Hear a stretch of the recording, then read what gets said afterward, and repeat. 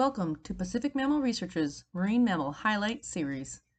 We are a 501c3 research and education nonprofit studying marine mammals in the Salish Sea off Washington State. In this series, you will learn about different marine mammals as we discuss interesting facts about each species. This is our way to geek out, share some information, and have some fun. We hope you enjoy the series, and be sure to follow us on Instagram to vote for which animal we talk about next. And without further ado, welcome to the PacMam podcast. I'm Cindy. I'm Kat. And I'm Trevor. And Trevor's back. Yay! Yay! We finally got him back after the crazy summer season. So we're going to do a marine mammal highlight with all three of us now again. And this week, it was so close. It was a complete tie. We've never had this happen before. It was between the sea otter and the manatee, both very cute marine mammals. And it was 50-50 over the whole Facebook and Instagram. So we decided to just choose for you guys, since you guys couldn't decide yourselves. So we went with the sea otter. And don't worry, we will talk about manatee soon as well. Yes, I went for the manatee, but you guys went for the sea otter, and I'm fine with either one. So sea otter won out. But this is very, very cool. And everybody loves sea otters, of course, because they're super adorable. So that's what we're going to talk about today. And Trevor is going to lead us off with the basics information about them and geographic distribution and appearance and things like that. Yeah. So I'll start with where they're found first. Basically, they're in the northern Pacific Ocean along the coast, basically from California, if you follow up the coast, all the way up to Alaska, and then into Russia on in the Western Pacific. And I believe just northern Japan is where the southernmost otters are found. Mm-hmm. But all those animals are made up of 3 different subspecies. So it's all the same species, but different populations, if you will. So there's the Asian sea otter from the northern Japan up to Russia. And then you have the northern sea otter from the Aleutian Islands of Alaska all the way down the coast towards Oregon. So that's what we have here. Right. Very rarely. I saw one. Well, two. We do have some. Couple. I was going to say, yeah. I'm glad that we have you back for this episode, since you've actually seen a sea otter in our waters. And then there's the southern sea otter, which is probably the more famous one, the ones in Monterey Bay. Those are basically California. Yeah, they call them California sea otters. Exactly. They all look pretty similar. It's just different sizes and such, kind of little nitty gritty things, like the skulls look different in some and whatever. But in general, they're all 4-ish up to 5 feet long and 50-ish pounds. But that being said, the largest otter was 120 pounds. So yeah, and that would be a northern otter. The northern otters are huge, apparently. Yeah. I mean, if you think about it, average people are what, 180, 200 pounds? Then you get. I was going to say that. Well, it's almost as much as a harbor porpoise. I mean, a harbor porpoise is 120, 150 pounds. And they don't have any blubber either. Right. So there's that. Mm-hmm.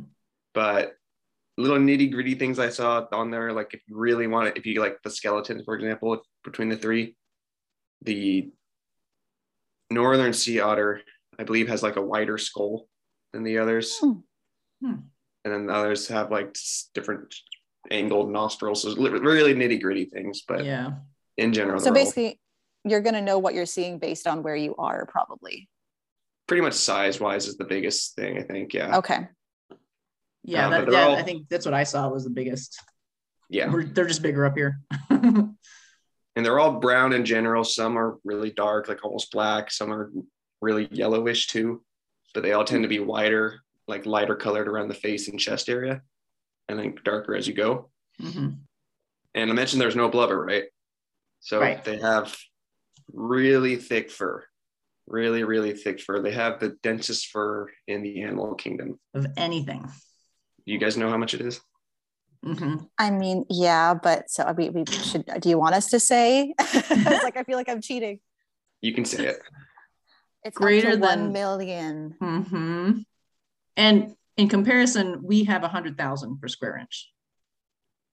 And they have over 1 million. This is, per square inch. So that's a lot. It's bonker balls. They have that because they don't have the blubber, essentially. So they have basically what it is really, really thick under fur that keeps them warm and basically traps all these little air bubbles that with the body heat can warm up those air, because water never actually contacts the skin because otherwise they freeze. So they have all this dense undercoat with the guard hairs above it. And the guard hairs are what help repel water as well. Gotcha. Which makes sense. So they're really in trouble then if they do get wet to the skin. That would not. But yeah, they basically. I don't think they can. If they get wet, like I think that's the problem with oil is that it cuts that out, and then they get wet, and then that's it. Right. Which I'll talk about in a little bit. You know, California sounds warm, but the water's not. No. Alaska. Well, and up here it's 50 degrees basically year round, so it's cold. But basically, if you see them like always rubbing themselves, constantly cleaning to keep that guard hair dry and clean and ready so they don't get wet. I'll talk about that, for sure. Yeah, sorry. But found along basically on the coast, not really anything deeper than 75 feet on average for where they live because they don't dive. You'll talk about that for foraging, but not very deep waters. Right. And yes, they're found in Washington off the coast. And there's only been a few sightings in like the San Juans and the Salish Sea. Which has been so exciting. I saw one it's called Cattle Pass between Lopez and San Juan Island. And I guess there were two there for a month or so. Okay. Interesting. And then I saw one, which was odd, at a place called Hind Bank in the more open water. That's where we see a lot of the minkies, right? Yeah, there tend to be minkies there, but we were just driving to some other animals, like it's a sea otter just floating in the random 200 feet of water. By itself, okay. By itself. What are you doing, dude?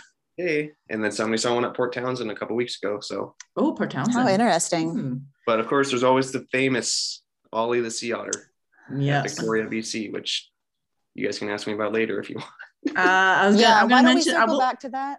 We'll talk about him. I'm going to talk about him in the diet for a little bit, and then we can maybe Kat will discuss him too. We'll talk about that. I wasn't going to. I was going to circle back and then have you talk about it, Trevor, because I know that you're a little bit more up on the deets. Okay. Well, I'll bring it up in the diet, so Trevor will get to chime in then. Yeah. Okay. I can talk about that. But they're not really found anywhere beyond like 2/3 of a mile from shore. So seeing that otter at Hind Bank, which was like 10 miles from shore, it was really, really weird. Yeah. He didn't seem concerned too. He was diving down. It's like, I found some food here. I'm fine. He had an urchin, so he was doing something. But the population wise, I'll finish off with that. It was pretty high, but now I think the last estimate was just over 100,000 spread out along the coast. Right. So, and I mean, Kat will talk about why, but I mean, there's obvious reasons why they aren't doing as well, but they need help. We'll get there. They're endangered, right? Yeah, we'll get there too. Okay. Yeah, I'm just making sure like put off the top. They're endangered, and then we're gonna find out why later. But and then they, like I said, we don't have many in the Salish Sea here, but they did try to reintroduce them here, and they just didn't take for whatever reason. Not sure why. They did take on the coast, but not in here. The coast, but not in the Salish Sea. That's why we're very excited when we're like, oh my God, we saw the sea otter in the Salish Sea. Because people are like, I saw an otter. So.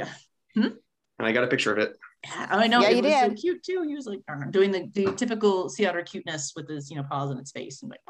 Well, maybe they're not so cute after the end of this, but.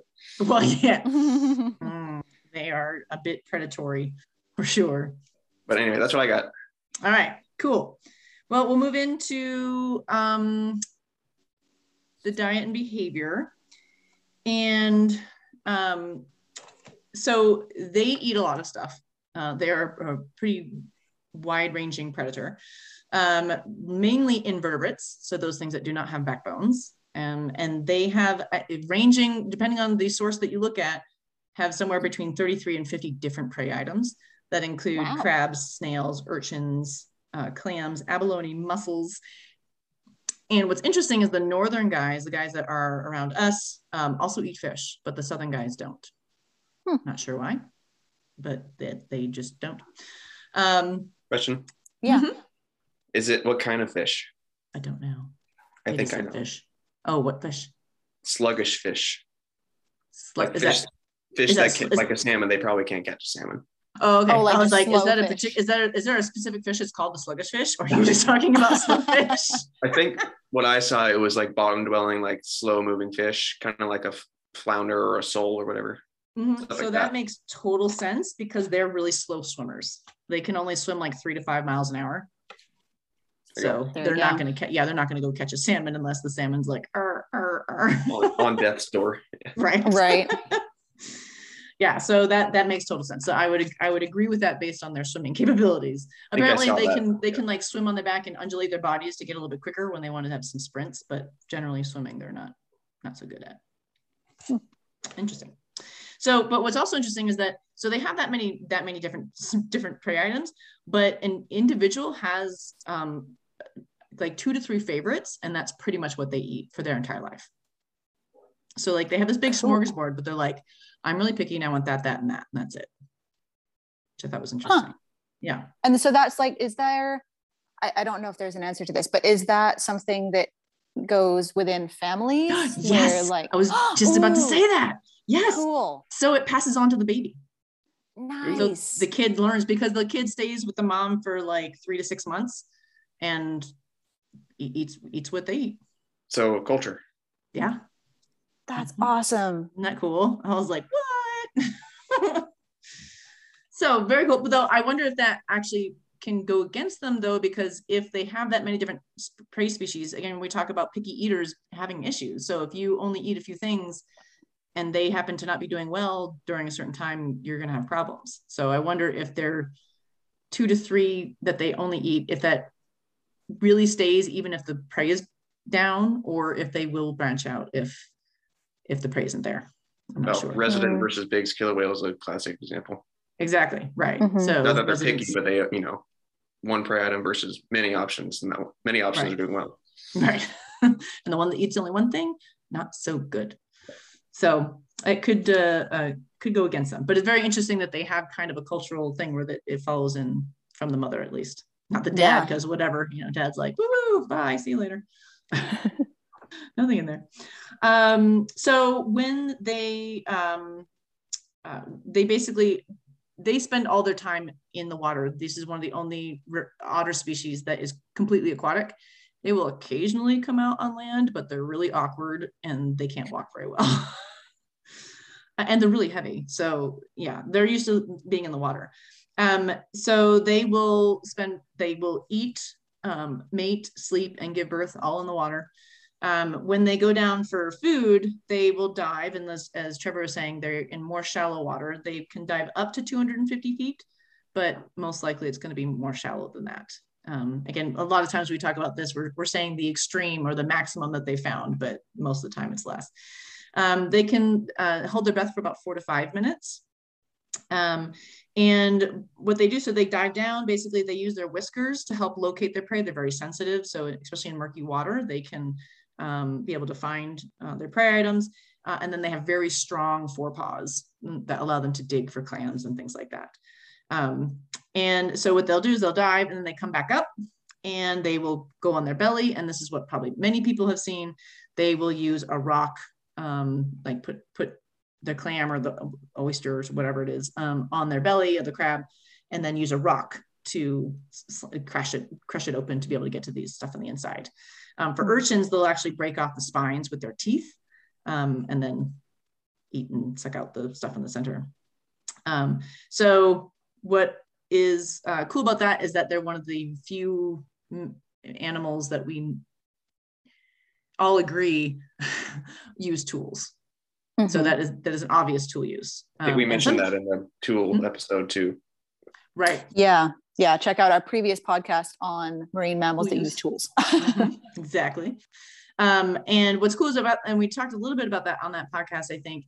But the idea of also taking it for future use. So you're not just like, using the thing that's right here, right at that time. There's another level of intelligence in that they will hide it in their little pocket because they have pockets because they're awesome. Yeah. Because it's the best kind of coat ever. Right. And I immediately think of girls with dresses, and then the fact when a dress has pockets, it's the most amazing thing ever because pockets are awesome. So they actually have little folds of skin under their kind of their armpit or arm area under their forearm. And they can stash prey there. They can will stash a rock and then pull out the rock and use it. Cause if you're floating around, there's not rocks right there. So you save it for the time that you need it when you're eating. So it allows them to actually get more things when they dive too. So they can dive down, grab a clam, stuff it in his pocket, go out and grab another one. And then you can come up to the surface and have more to eat, which I thought is awesome. Always need to stash food for later. It's an important thing. And the reason why they need to do that is because they have a super high metabolism. And we talked about this with our harbor porpoise podcast. You know, you need to eat if you have that high metabolism. And they keep their temperature at about 100 degrees Fahrenheit. So, oh, wow. Yeah, so they need that. Again, that's how also why they stay warm. So they will eat up to a quarter of their body weight a day. So if you have a 100-pound animal, that's like 25 pounds of food. So a 150-pound person would have to eat 35 to 40 pounds of food a day to keep up that up. Wow. That's a lot of food. It's a huge amount of food. I mean, you think like even like a pound of steak, if that's kind of a big steak, and most people wouldn't maybe be able to eat it, at least, and it's certainly not 35 times in the day to add up to that. So I thought that's pretty cool. So I think that's what I have about diet. And you hopefully don't hear my daughter crying in the background. I'm not sure why she's at the door. She's not supposed to be there. So with their behavior, they, as Trevor mentioned, have to spend a lot of time grooming. They can spend up to 8 hours grooming their fur. And wow. This is because that's how they stay warm, right? They don't have the blubber. So what you get is they get the skins, the natural oils that come out from the skin when they're doing that grooming. And those natural oils help to keep the water out. It also fluffs up and they fluff it up, and that gets the air bubbles that are trapped, that insulates them. And so the oils and the air bubbles, if those are gone, they basically have no way to stay warm, and they'll freeze to death. So I thought this was interesting, as I thought about the fact that a lot of people don't wash their hair every day, and it's actually better if you don't wash your hair every day, or even take showers every day to some degree, because those natural oils in your skin help with a lot of different things. Oh yeah, good point. Yeah, so we just like to be super clean, which is good, but maybe not so good all the time. But have you ever noticed when they're at the surface and they do these somersaults and they're like diving, zipping around and do like that? Yeah. That's to help distribute the air bubbles. What? Really? Yeah. That's so cool. Yeah. So it helps to move the air bubbles around, so it's like equally distributed, apparently. So it's not just, they're not doing that just for fun. It's like has a purpose. Wow. That's fascinating. Yeah. So that's kind of cool. So they will also use their environment to help them. So they'll use kelp. Sometimes if maybe they ran out of pockets to put their food, they'll use kelp. They'll wrap kelp around kelp so the food doesn't float away while it's eating the other thing that it has. They'll also use kelp to anchor themselves when they sleep or rest, so they don't just drift away out into nowhere. They'll also do that with, they'll also raft together. So they will, safety in numbers kind of thing, but they'll use that they'll wrap them themselves in kelp, and they'll just all hang out up to 1,000 individuals. Wow. Can you imagine seeing that on a kelp bed? That would be the coolest thing ever. Like, so cool. And that's what I think you would see down in California. That's pretty common down there. Cindy, how do they not float away from each other? They hold hands. Yeah. Funny story. I have a card that my boyfriend's mom gave us that's 2 sea otters, and they're holding hands. Oh, it's on my fridge because I'm like, oh, this is the coolest thing ever, because they are. I'm sure you guys have all seen pictures on the internet of sea otters holding hands and just looking absolutely adorable, but they actually do that. Adorable for good reason. So they all stay together. So I forgot to mention, we're going to briefly talk about in a diet about our local celebrity named Ollie. He's Ollie the otter, and he lives up, you said he's in Victoria? He's at Race Rocks, which is a famous, basically area, pinnipeds and just all marine mammals, essentially, that in the Salish Sea. That's just west of Victoria, like 10 miles. Okay. So this is Ollie up there, and he's become locally famous because he doesn't just kill the invertebrates and fish that our animals up here eat. He's also, there's pictures of him with river otters. And it's crazy because the river otters are big, and Ollie's big. He looks very large. Yeah, he's a northern sea otter, so so he's probably on the top end. He's on the top end of that like 100-pound right size. But that's he's an interesting oddity because they're not supposed to kill other mammals, really. It's, fish and invertebrates. So why he does this, and and how often he said what, like once a week he's almost doing that? In the peak, I know in the summer there was like another kill. It's like at least once a week. It's probably more like once every 2 or 3 weeks at this point. Right. But don't know what he does. He doesn't eat the otter, but he kills them. Yeah, he kills them. And then I think one of my friends was saying that he'll wrap him in kelp so that he doesn't float away, and then come back to him and hang with him for a little while. So that's a little odd. So there's always exceptions to rules, and always the exception to the sea otter rule that we have here in the Salish Sea. Yeah. Yikes. So it's an interesting thing that we want to look into too, and understand, why, and is this an isolated thing, or is it just that we're not seeing it with other animals? Like we're just happen to see it with Ollie because he's right here or whatever. He's famous. Yeah. And he's right. Yeah. So everybody knows him. So, and could it spread, right? We talk about culture. So, I mean, he's a male, I'm assuming, right? Yeah. So that's not going to necessarily transfer to offspring, but who knows? You never know. Yeah, I mean, if this is like some kind of like, hey, this is a really great thing to do, or you're like, you're just weird and we don't know why you do this. Okay, river otters, just stay away from Ollie. So moving on to more, let's go to the females because they're nicer. The females will give birth at about 2 to 5 years of age. And what's really cool is that they can pup year round, which I didn't realize. They don't have a peak period generally, except for the ones in Alaska. They're usually in the spring. It's probably just because it's really cold there. I was going to say, just temperature makes a difference up there. Yeah. But what's cool is that the pup's fur is so dense that they can't dive until they get adult fur, which is really handy because if you are a female, obviously you need to dive. And especially, I can imagine, I didn't even look at this. If this 25% per, a day for regular otters, what is it for lactating and pregnant otters? Right. Like they just have to be eating more. So, and they can't just like leave their pup like, seals do on the beach and then go out and forage and come back. So they have to leave them at the surface of the water. So it's really handy that they can't dive and they just float like little fur balls. And so do they leave them in kelp so they don't drift away? You know what? I don't know. They just said that they float, but I wouldn't be surprised that they would if they had somewhere that would keep, from drifting away. Right. Like maybe a little nursery spot or something where they put the little babies on some kelp beds so they don't float away. Just float away. Bye-bye. Oh. Yeah. So that was pretty cool. They live for 15 to 20 years, and their gestation it's really variable. I saw one that said 6 months, and others that said 9 to 10 months, but they do have delayed implantation like seals and sea lions do. So I think that's why it can be variable as well. Mm-hmm.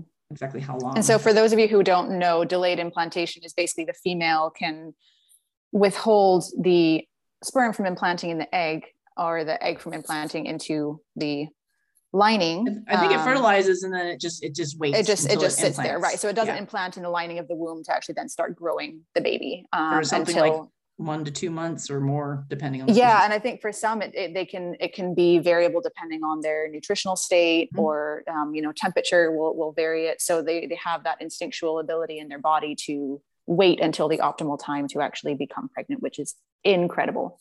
Yeah, it's pretty one of the most amazing things I think in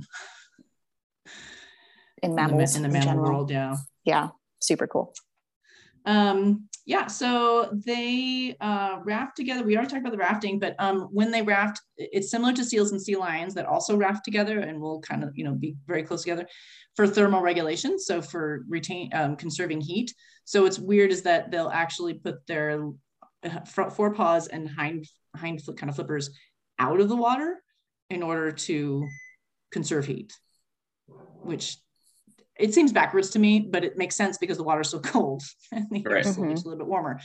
So they'll do that. They have retractable claws, which is cool, like cats. Oh, I didn't know that. I didn't know that either. And they can close their nostrils and their ears when they dive. which I think is cool. Their hind feet are kind of webbed, so they're kind of flipper-like to help them swim in the water.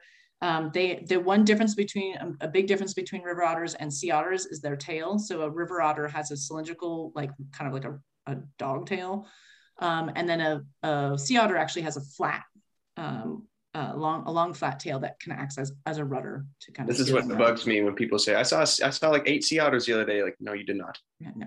You saw river otters. And every time they have a tail. Yeah, they have like long tails. Like, then you saw river otters. They can be in saltwater. Imagine that. Exactly. And is it swimming with its back up? It's a river otter. If it's swimming on its belly up, then it's a sea otter. Right. So, and then most mammals have sharper teeth, generally for what they eat, especially for, hunters and predators like that. So it's interesting that these guys actually have blunt teeth for crushing, which makes sense, but it's an odd thing for a mammal in general. Yeah. Let's see. Do I have anything else? Just in general, their routine for the day is to kind of wake up. They go down and forage, and then they come up and they eat, and then they'll groom and rest, and then they repeat that process throughout the day. What a life! And again, grooming can take up to 8 hours. So they eat, then they rest, and they groom. Eat, rest, groom, kind of a thing. And they're pretty vocal. They have a lot of different vocalizations that they'll use, and pups will be very vocal when they're calling for mom to come back or whatever, but they are a pretty vocal group as well. So I think that's what I have for basic behavior and diet. Cool. So why don't we take a quick break? Yeah, perfect. Great minds. We'll take a quick break, and we'll be back for the threats and fun facts. We always like to end on the fun facts, which are more happy than the threats. We'll be right back.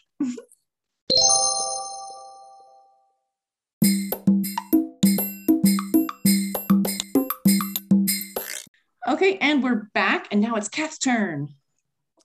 All right. So let's talk about status first of all. So we already mentioned that they are listed as an endangered species by the IUCN. So they are part of the IUCN Red List, which is a list of all endangered species that we know of in the world. They are also listed as threatened under the Endangered Species Act and depleted under the Marine Mammal Protection Act. So basically these guys are struggling. Thankfully Why are they struggling? Well, good question. So historically, numbers of sea otters around the Pacific Rim were between 150,000 to 300,000 animals is the estimated historical population around this area. Huh. So what happened? Kind of lower than I thought, though.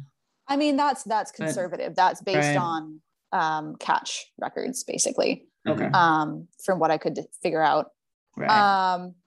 But basically, these guys were hunted for their fur. So as many of you probably know, sea otters were basically the sole quarry of the fur traders for quite a long time, which makes total sense now that we've talked about the density of their fur and the quality of their fur. And, if you're someone who's just, arrived on the West Coast back in the, like 1800s, early 1900s, and there's an abundance of sea otters there, it's a pretty good idea to skin those guys and use their pelts to keep you warm during the cold winters. However, they discovered that you could also sell these furs for pretty decent money back in the day. So all of a sudden there basically was a booming trade in sea otter furs. It became like the main thing. Everybody just wanted that. I mean, there's lots of other fur trade, but that was like the pinnacle. Like, no, that was the premium. Yeah, that was like the premium. Marine gold rush. Yes, exactly. Yeah, exactly. Yeah. It's a great analogy. Yeah. So these guys were hunted nearly to extinction between 1741 and 1911. So, I mean, also that was a longer time frame than I had realized also. Like, this is over an extended period of time that their populations were being further and further depleted. This wasn't just like, a mad rush for 50 years. Like, this went on for a really long time. And it wasn't until basically some of these protection acts came into being that they had any sort of, recourse for people who were killing sea otters for their fur. And of course, just because something gets instated doesn't mean people actually follow it. So of course, when these rules come into being, it takes several years, if not longer, for people to actually start listening to those rules. It's like fishing laws. Exactly. These days, you catch a fish that's valuable. I'm going to keep the fish. Well, right. I mean, and enforcement. How do you enforce it? That's the biggest problem, especially when we're talking about the marine environment. Yep. Exactly. Well, I mean, that's why the fajita is going to go extinct, most likely. It's because they fish for the tootaba. It's worth too much money. Right. Unfortunately, the risks of infringing on law are not worth the risk to your financial and family well-being. So it's difficult. So again, at this point, certain populations, as Trevor mentioned, certain populations are starting to rebound. And as Cindy said earlier, they did try several reintroductions along the West Coast here. Unfortunately, very few of them actually worked. And like you said, we don't really know why. We basically people were trying to reintroduce them to their historical habitat in areas that on the surface of it from from what we could tell, looked like it should be perfect sea otter habitat. And yet quite a few of them didn't make it. So unfortunately, we did lose quite a few animals through that process, even though we're trying to help them. There was quite a few animals lost in that procedure. I think they did it a couple times and then we're finally like, okay, it's not working. Because now you're taking them from other healthier population, like up in Alaska, and taking those animals away. Like you just, okay, it's not working, so just stop. Yeah, exactly. You can't just, it's not like fish that you can just keep going back to the pet store and buy more fish when your fish die. Like your goldfish never died. Right. So that, like I said, there are, hopefully they will continue to repopulate areas where they can. Obviously, certain populations are doing quite well now, down in California being a good example. So that's the biggest threat really historically, was the fur trade. Obviously, that had a huge impact on their trajectory going forward. Unfortunately, there are still direct conflicts between humans and sea otters. So occasionally shootings occur, which I think, shooting any marine mammal is abhorrent to me, but it's fascinating to me that people would want to shoot sea otters. So that happens occasionally. Pollution obviously is a big one because these guys are spending their entire lives in the ocean and of course, very, very near the coastline. So they are more susceptible to a lot of the pollution runoff. And oil spills are a big one, like Cindy said, with just getting, compromising their fur. Yeah, well, what's interesting too, I was just thinking, since they don't have blubber, like how the differences between how the chemical pollution affects them versus, say, other cetaceans or pinnipeds that have blubber stores, because they get stored in blubber and then it can go later, so is it a more direct? I think it's a more immediate. Yeah. So again, I think it's more to do with like localized pollution. So it's not necessarily, as you said, it's not necessarily like the built up over time, metabolizing it from fat stores, but they're going to be exposed to those pollutants probably more directly because they are likely to come in contact with where the pollutants are entering the water system. Right. On that similar note, biotoxins that are produced during algal blooms can be a problem for these guys, as can various pathogens. So again, as we talked about in a previous podcast about the monk seals, I believe toxoplasmosis is something that really can impact these guys very negatively. Oh, it's an issue for them too. Huh. Yep.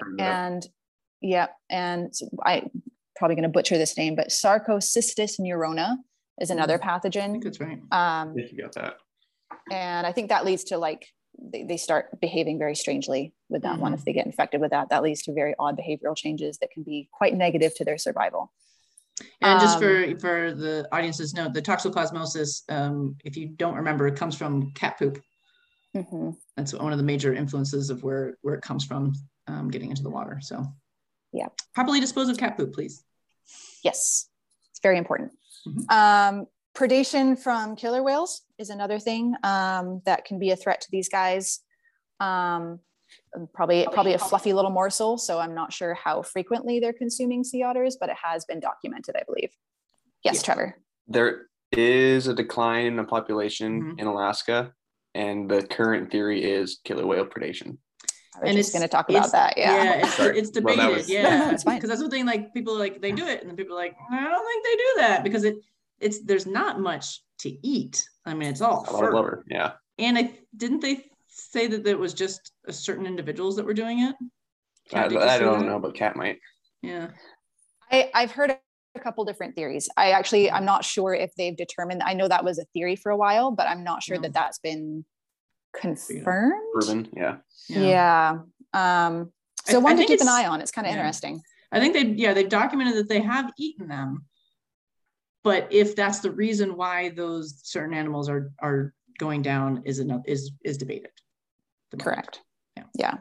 It's not really a smart morsel to eat for a killer whale, but I guess if you either have nothing else to eat or if you have so much to eat, you're just like, let me try this other thing. Well, we watched one swallow a bird the other day, so who knows? You never know. You never say never with marine mammals. Yeah. Sometimes they do odd things. They do. So another one, jumping back to the interactions with humans, I forgot to mention that these guys are also susceptible to entrapment or entanglement in fishing gear, which again makes sense with those coastal fisheries or the urchin fisheries as well, because they are in direct competition with the urchin fishermen, which there is an urchin fishery industry. Right. And that was, there's one up in Alaska too. So there's that interaction is very interesting. And then the last one that I'll talk about in terms of the threats is, again, going back to the fact that these guys are not always cute and cuddly. So the females specifically, they are quite susceptible, especially right after giving birth, to potential infection, like any female mammal giving birth to a live young in the wild environment. Infection does happen.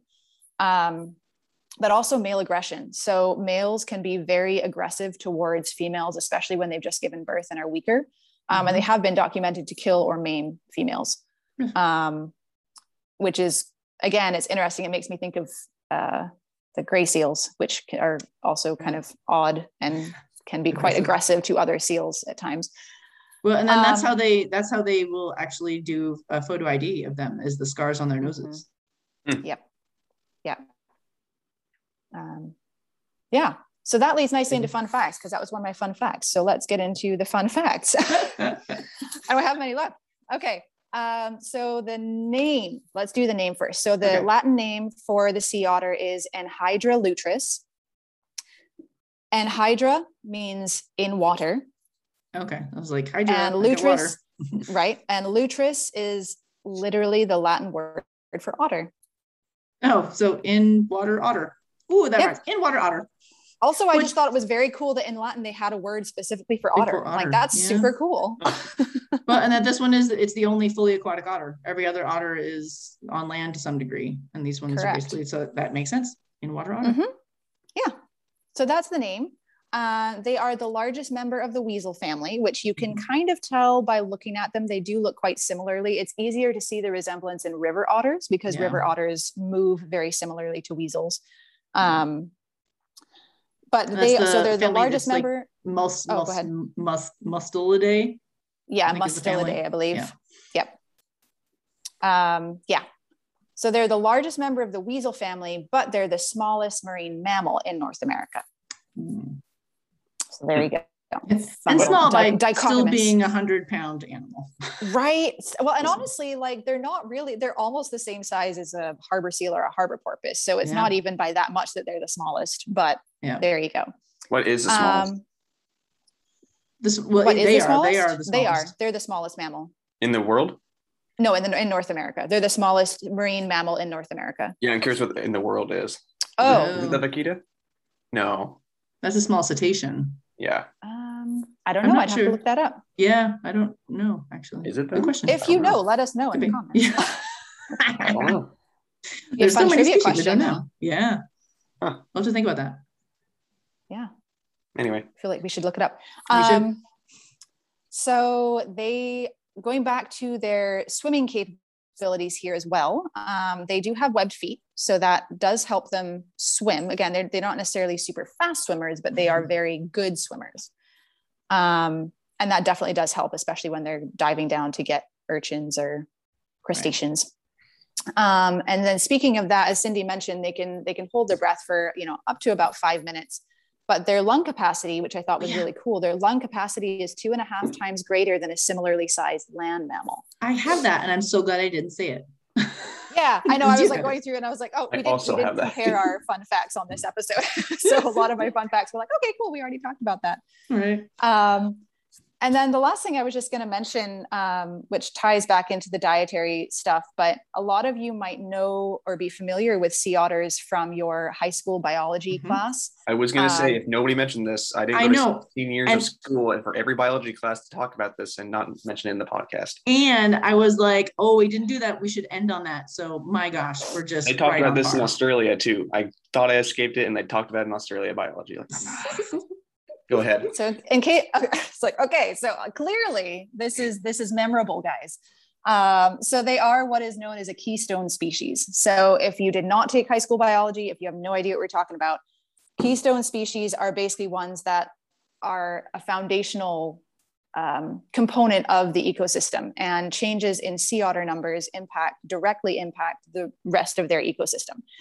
So for these guys, they directly impact the urchin numbers, because they eat urchins. Sea urchins eat kelp.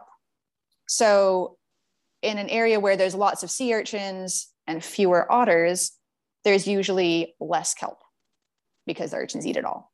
Right. And they have urchin barrens. Right, exactly. So that's what they actually have, like a specific name for that. In areas where there are plentiful sea otters or even just a few sea otters and they can keep the urchin levels down, there tends to be more kelp available because it doesn't all get eaten by the urchins. And obviously the kelp is, photosynthesizing, it's producing a lot of really important nutrients and fixing a lot of carbon as well. So they kind of create this cyclical feedback loop within the ecosystem. And so this is a classic example, and actually killer whales have now been added into that cycle as a potential source of removing the sea otters. Like what would remove the sea otters from that cycle? Well, potentially predation from killer whales. But this is, like I said, it's something that's very commonly referenced in biology classes because it is such a really clean and clear example of if you remove one species, all the other species that interact with that are directly impacted. And it's that skip, right? So you're like, I remove sea otters, but you wouldn't think about it affecting kelp because they don't eat kelp, right? It's not direct linkage. So it's thinking about that. They affect more than just the one thing that they eat or the many things that they eat. And I was just actually was looking up stuff and decided not to go into it, but this will be a perfect segue for it, is that they are also linking them to helping with climate change. Because you just said they could be a carbon sink. They're creating these carbon sinks where the plants can pull the carbon, and especially kelp, because kelp can grow a foot in one day. Yeah, it's really, really a lot. Actually, this one says kelp can grow up to 2 feet a day. That's insane. In the right conditions, yeah. Yeah. So they're transforming these ecosystems that allow for to help with climate change and be able to pull that carbon out, and having plants that are photosynthetic, that pull that carbon dioxide out of the air and everything like that. So they can be climate change warriors as well. I was going to say, I feel like that's a really nice way to end. And hey, look at that. Sea otters could save the world. Right. There you go, guys. We were just talking about during the break about a really good book that I just recently read, or in the last year or two. It's called Return of the Sea Otter: The Story of the Animal That Evaded Extinction on the Pacific Coast. And this is by Todd McLeish. And one of our colleagues is actually mentioned in the book up in Alaska, Mark Weber, who's done work up there. And actually he talks to him quite a bit in the book. So that is a really great book. It's a really good read. Like, he does an excellent job of telling the story in a story way, with interviews and things like that. But it explains a lot of, and goes into more detail into the hunting and how the reintroductions and things like that we didn't really get into on the podcast. So it's a great book if you want to learn more about the history of these guys and what happened to them, and how they're doing now. And he actually goes into talking about the Alaska population that's going down, and the debate about whether it's killer whales that are the reason and that kind of stuff. So nice. All of those things that we teased you about, if you want to learn more, that is a great book to go check out. And we'll put those in the show notes. I'll put a link to the book. Yeah, but I think that's it for this week. Yes. So sea otters are cute and cuddly and could help us save the world. So there you go. They're great. They're awesome. So be sure to keep an eye out for the next time we do a Marine Mammal Highlight for Instagram and Facebook. That'll be in 2 podcasts, right? So the next podcast, we will likely be doing another review, but I think a journal review, but we will be getting into some interviews as we get those lined up for the fall. Yeah. While we're sitting inside in the rain and the pouring and the wind. We love it. Rain and wind. So, all right, well, that's it for us. And make sure, you check out our website. We do have a gift store. So if you want to support us and have some cute things, please go check that out. And be sure to follow us on Instagram and Facebook and keep up to date with what we're doing. And we will see you next time. Bye. Bye. Bye.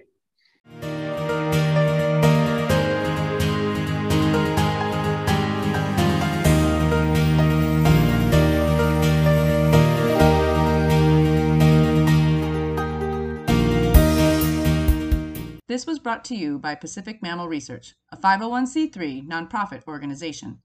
To learn more about the species we discuss, check out our blog. Head to our website, www.pacmam.org, that's PACMAM.org, to check it out. Also, help us continue providing fun and educational content like this by donating today. Your help is how we can continue to do our work and share it with you. Thanks.